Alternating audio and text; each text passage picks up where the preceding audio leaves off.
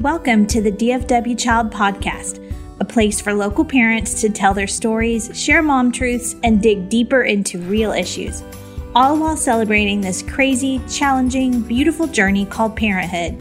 Let's welcome our host, Heather Vance Devers. Hi, I'm Heather Vance Devers, the Creative and Content Director for DFW Child Media Group.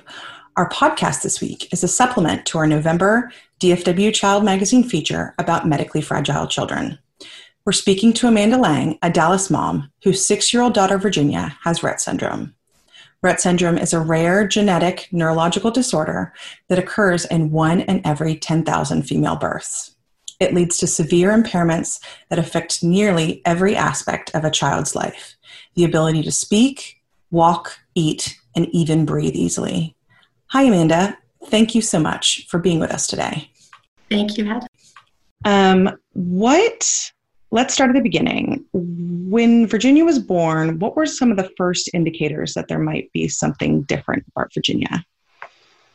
So it was pretty quick, which is very uncommon for Rhett syndrome. Typically, the girls are normal for the first year to 18 months before you see anything abnormal. So Virginia is considered a little bit different in that sense. But the first week of birth, because I have another daughter that's 10, I noticed immediately that things were different. I knew, being a second-time mom, what feedings were supposed to go like. And breastfeeding was not going well. She kept falling asleep at the breast. And so therefore she was losing weight. We were very concerned. The doctors were concerned, and I kept going back to the lactation nurses and the pediatrician. And, after about a week to 10 days of that, I was sent to a GI, Dr. Michael Russo, who is one of my most favorite people ever. He is like an angel. And I really didn't know what was happening. I just figured they'd tell me, that maybe breastfeeding wasn't for us, and maybe. But at this point, we had the lactation nurses had said, no more breastfeeding. This is starting to get dire. You can pump, but we're gonna, feed her by bottle. And my husband had postponed some business in New York City for the birth of her child, and so had to leave as soon as she was born to go to trial. And so I was home alone with Virginia and trying to fix all these things and work my way through it. And so when we started bottle feeding, she started turning blue. Oh my goodness. And I kept telling my husband, she's turning blue. I don't know what to do. This is not normal at all. And so by the time we made it to Dr. Russo's office, this was becoming a really scary situation. Absolutely. And my husband had come home and he saw it, so I didn't feel crazy. Sometimes as a mom you feel crazy, like you're overreacting. Absolutely. And so I remember checking in, and there were all these children with feeding tubes and G tubes and G buttons, and I was like, whoa, where am I? This is not what I thought I was here to do. Right. But he talked me through it. We did a swallow study, and we were admitted that day to get an NG tube, which, for those of you that don't know what an NG tube is, it's a tube that goes through their nose and into their stomach, and they are fed that way. So it's a not permanent solution to the problem. It's not a G button. It's just a very temporary. We're just going to see what's wrong with her swallow, why she's aspirating, why in the swallow study it's showing that she is not able to get the liquids down. Her swallow is just not strong enough into the right places, because therefore she could get pneumonia very, very easily. So we don't want that to happen. So it was like, no more through the mouth. It's all going through this. So that was the kicker. That was what kicked it all off. And from there, you're sent feeding therapist. I had nursing care coming to help with the NG tube. And then that led to OT and PT, because all therapists can kind of see what's happening in the trifecta of therapies. And I've never done any of this. So they're telling me, well, she's not lifting her head very well, and she's not rolling over, and she's not doing this. So that led to one thing after another. And it just cycled through that first year of it was one thing after another of things that we were recognizing that were not correct. And because she couldn't lift her head, we got a cranial helmet, which of course lots of children have, but when she's not able to lift her head or sit up the way that other babies do, it was definitely something she needed. So that, that led us through the first year of knowing that something wasn't right, which led us to genetic testing. Right. And the first time someone tells you that you need to go see a genetic doctor is a heartbreaking moment to accept that that's something that is on your path. Right. So we ended our first year with Virginia at a genetics at Children's Hospital in their genetics department. Especially as a new mom. I always say being a first-time mom is hard, but becoming a second-time mom is just a whole new feeling because there's two of them and you're outnumbered. and then to go through this as a first-time mom, the first year, you have this vision of what that first year is going to be like, and to go through what you went through and have to end your first year with genetic testing. What happened after that? What did her path look like after that? So from there, we, all the genetics doctors go in a room and talk about our symptoms and brainstorm on what they think from their knowledge this could be. Our insurance would only cover one test at a time. So we were really, saying, okay, we're going to start here, and then we're going to do this, and then we're going to do this. But it was a really slow process over the next year to weed things out, really. And of course, you're hearing really, really scary things. Right. And you're hearing other things that are like, oh, okay, well, that's not the worst thing. And you have no idea every time they tell you they're going to test for something, what it is, what it looks like. And you can go down a rabbit hole online really quickly and, just become paralyzed with fear. And sadly, you start to wish for some genetic thing that's less awful than another one. Right. And, if you had asked me a year before that, I would have broken down if I had even considered that. But, you just have to move your way through it. And so after a year of one test after another, and them all coming back negative, and you're relieved, but you're also like, okay, well, here we go again. We got to try again. Right. You're exhausted. And meanwhile, you're still trying to do all the therapies and get her to be able to do all the things that you want to happen. And with Rhett syndrome, it's really a regression. So even though she started regressive, or without these skills, she's gaining but losing all, you're going back and forth. So you're just trying to maintain as much as you can and navigate through what everyone's telling you need to do when you have no idea what it is you're dealing with yet. So at the end of that first year, and a lot of ups and downs, my husband's firm changed our insurance to a different provider in hopes that they would cover what is called an exome sequencing test, which is now way more common, even 5 years later, than it was then. It's a very expensive test, but it tests for a lot, almost everything, at once. So it hands it to you on a silver platter. Okay, here it is. And the new insurance company did cover it. So January of her second year of life, we did that test, and you have to wait, 3 months for it to come, 3 or 4 months for it to come back. And that's when we, got our diagnosis. It was a week before her second birthday. And it was a relief. but it was also, a really hard Absolutely. Thing to swallow.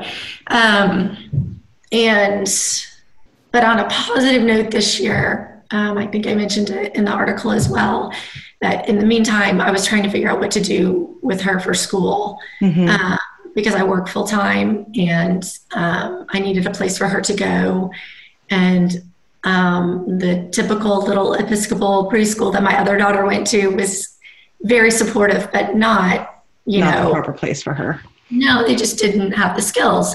And watching her be with typical kids every day and picking her up was devastating for me as a mom. So I had several therapists recommend the RISE school, which is at the Park Cities Y. And I went to tour it. It was at that time, it was at St. Luke's Episcopal and the original campus. And I knew that that's where she needed to be. I cried the whole time. Yeah. I could give her what she needed. And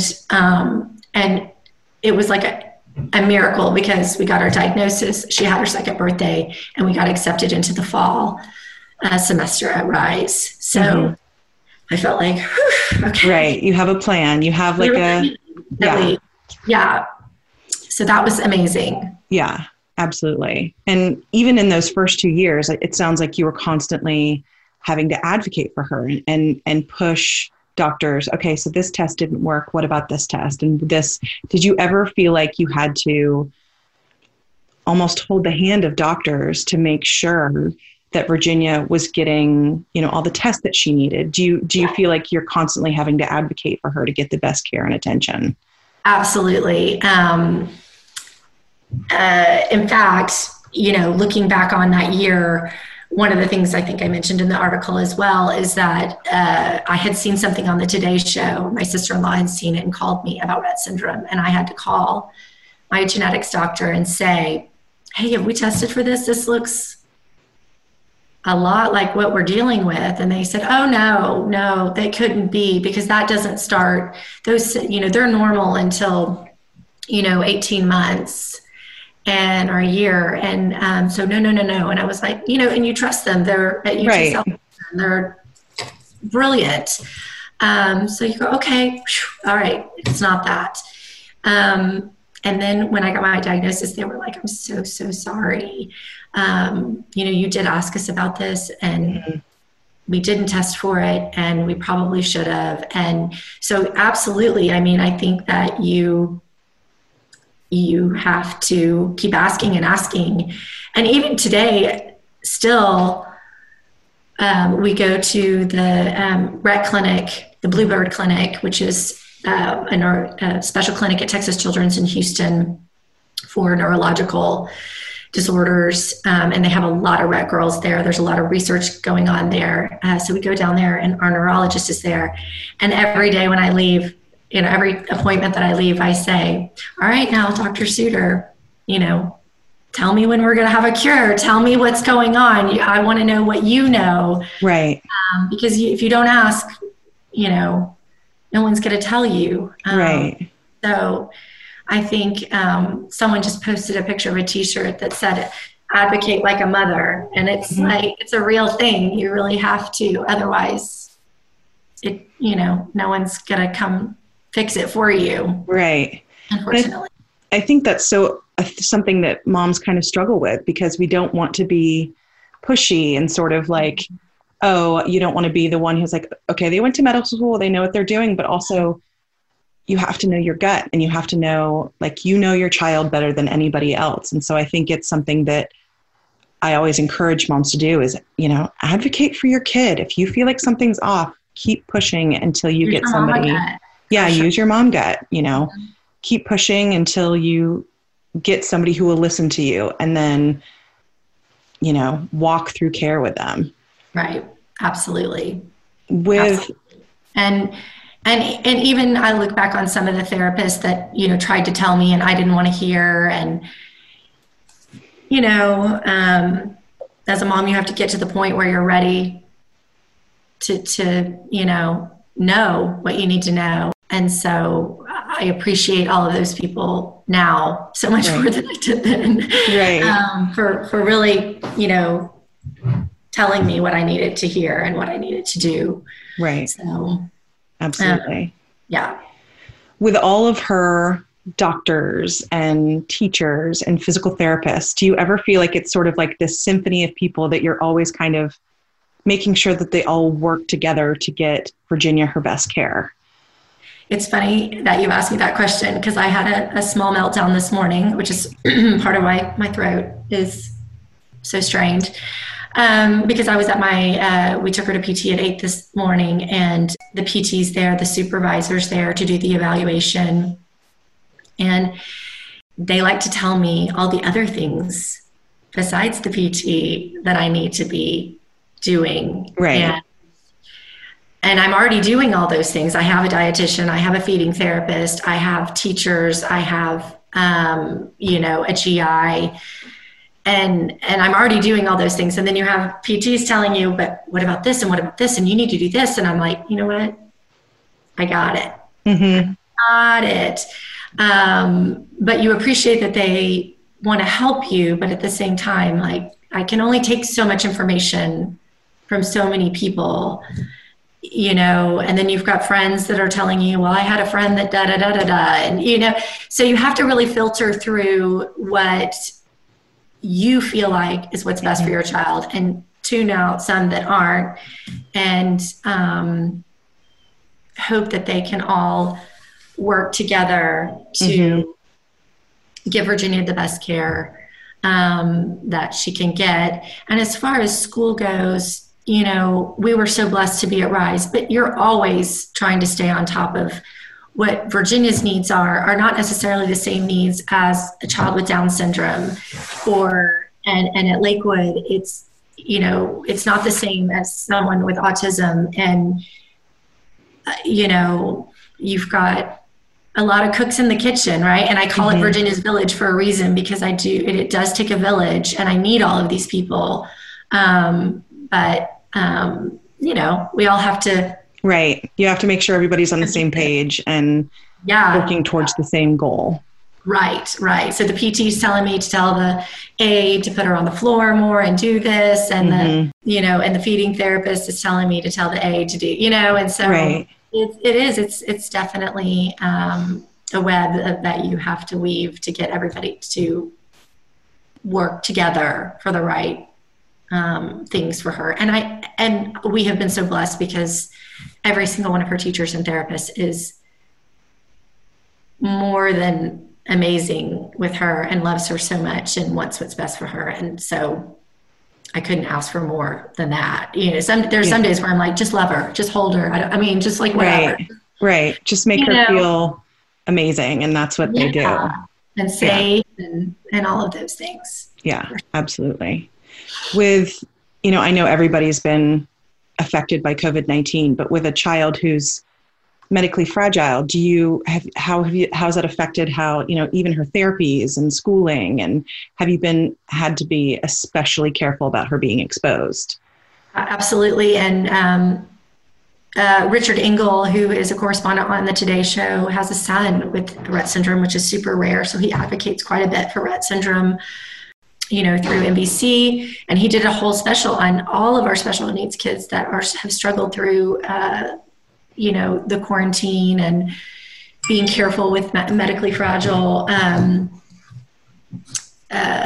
children, and how they're suffering because they're not getting their therapies and they're not getting to do all the things that they typically would get to do. And you do have to be really, really careful with them, especially because I think, Virginia, if she were to get some sort of terrible respiratory,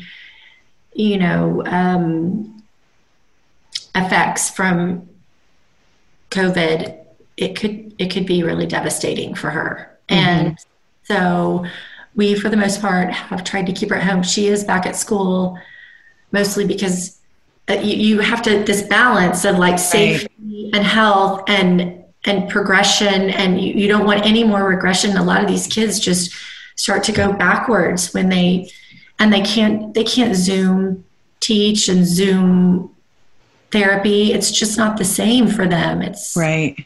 it's almost impossible. So we've tried really hard to be careful and keep her safe. And I think we've done the best we can without falling off the face of the planet. Right. Yeah. I mean, and that's the thing is I actually saw the Richard Engel special, and it was such an interesting perspective to think, you know, I have a first grader and a 3-year-old, and it's like, you know, I wanted her to go back to school for her social needs, but it's even on the special needs spectrum. It's so much, they need that special training that all these teachers and coaches have. And like you said, you can't get that online. You can't get that through a camera. It's tactile. It's, you know, working with the children and moving them and things like that. And it's a lot of training, you know, even parents, as hard as they try, can't give their special needs kids that. Right. Right. And all of us, I mean, parents trying to do all of this is difficult, right? Like trying to keep your job and trying to clean the kitchen and, you know, teach your children what they can't get, not being in school. But certainly I think that special needs need it more than ever. And I could tell the day we went back to school, I mean, Virginia just like lit up, and she's nonverbal, right? So she can't tell me that, but you just could see it in her face that being around her peers and her teachers and just getting to explore and be around communication is really important for her, because children can't learn to communicate unless they're exposed to it, right? So, you know, and someone from Girl Power to Cure said to me one day, like, we can keep working on research and raise money for a cure, but at the end of the day, that could take 15 years, and then you've got, you know, an almost adult, teenage adult, who doesn't know how to read, doesn't know how to write. We've not taught them, but we can't just leave. We still have to keep teaching them, even if we don't know if they're absorbing all of it or how much of they're absorbing of it. Right.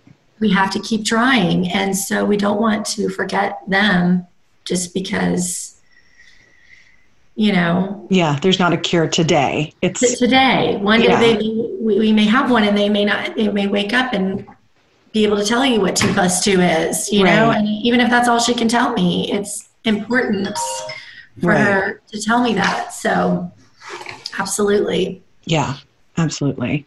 And I know that you've done fundraising for Finding a Cure and the fashion show through the Rise School and things like that. Has there been any sort of advancement as far as finding a cure for Rhett's? Yes. So my husband and I both did a relatively small Zoom with Rhett Syndrome Research Trust, which is who we, for the most part, try to support, last week. And there are 6 different avenues right now that are in place. And it's called Cure 360 is their new campaign. We raised $33 million in the past 3 years to get to where we are now. Their website is amazing, and it really maps out all the different things that are in the works, from genetic therapy to medications to there's just all sorts of different ways that it can be approached, and they very clearly graph out for you which ones are moving forward faster and getting closer to FDA approval, and how close the rest of them are.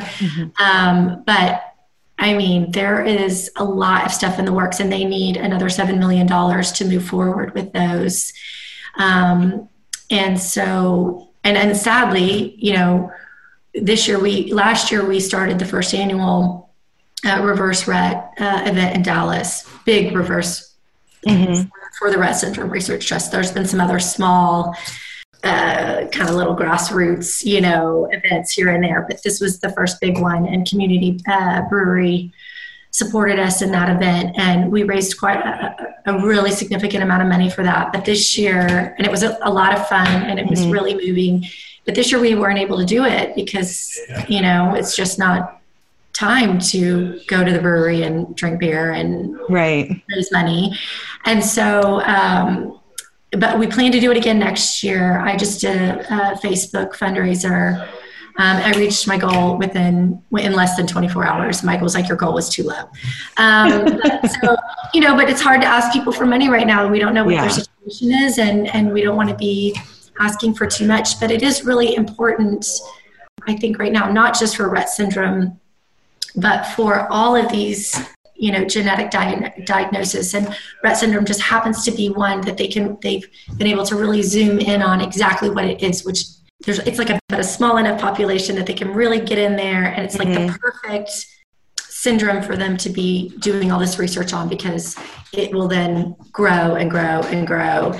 And, it's like he explained it to me like an iPhone. He's like, you get your first generation flip phone, then you get your first generation smartphone, and you think, oh, this is amazing. Couldn't get any better than this. And then it goes, once they find that science, right, it's like going to happen really, really fast. So we just need to, hit it, and then it will go bam, bam, bam, bam, bam. And it won't just be for Rett syndrome. It will be for so many other things. Genetic. Genetics. Yeah. And then that will lead to, right. So it sounds like there's a lot of hope on the horizon. Yeah, it sounds like sure. For all of us, right? Yeah. For not just Rett syndrome, or even for children, but for everything. So, I thought that was a really good analogy. I was like, okay, the smartphone. So yeah. And now you got to watch, you got to, Right. Yeah. You're like, the possibilities are endless when it comes to he's like, you didn't think you'd do everything on this phone, but now you do everything on this phone. Right. Absolutely. Absolutely. Well, awesome. Well, thank you so much for being with us today. And I so appreciate it. And thank you for telling us a little bit about Virginia. Well, thank you. And I would like to just, again, promote, our SRT, Rhett Syndrome Research Trust. You can go to their webpage and see everything that they're doing right now. And hopefully we'll be able to push through all these other things and make Virginia's life a lot easier. Perfect. Thank you. Thank you, Heather. Be sure to follow DFW Child on Facebook and Instagram so we can continue the conversation, and check out the helpful parenting resources on dfwchild.com. Until next time.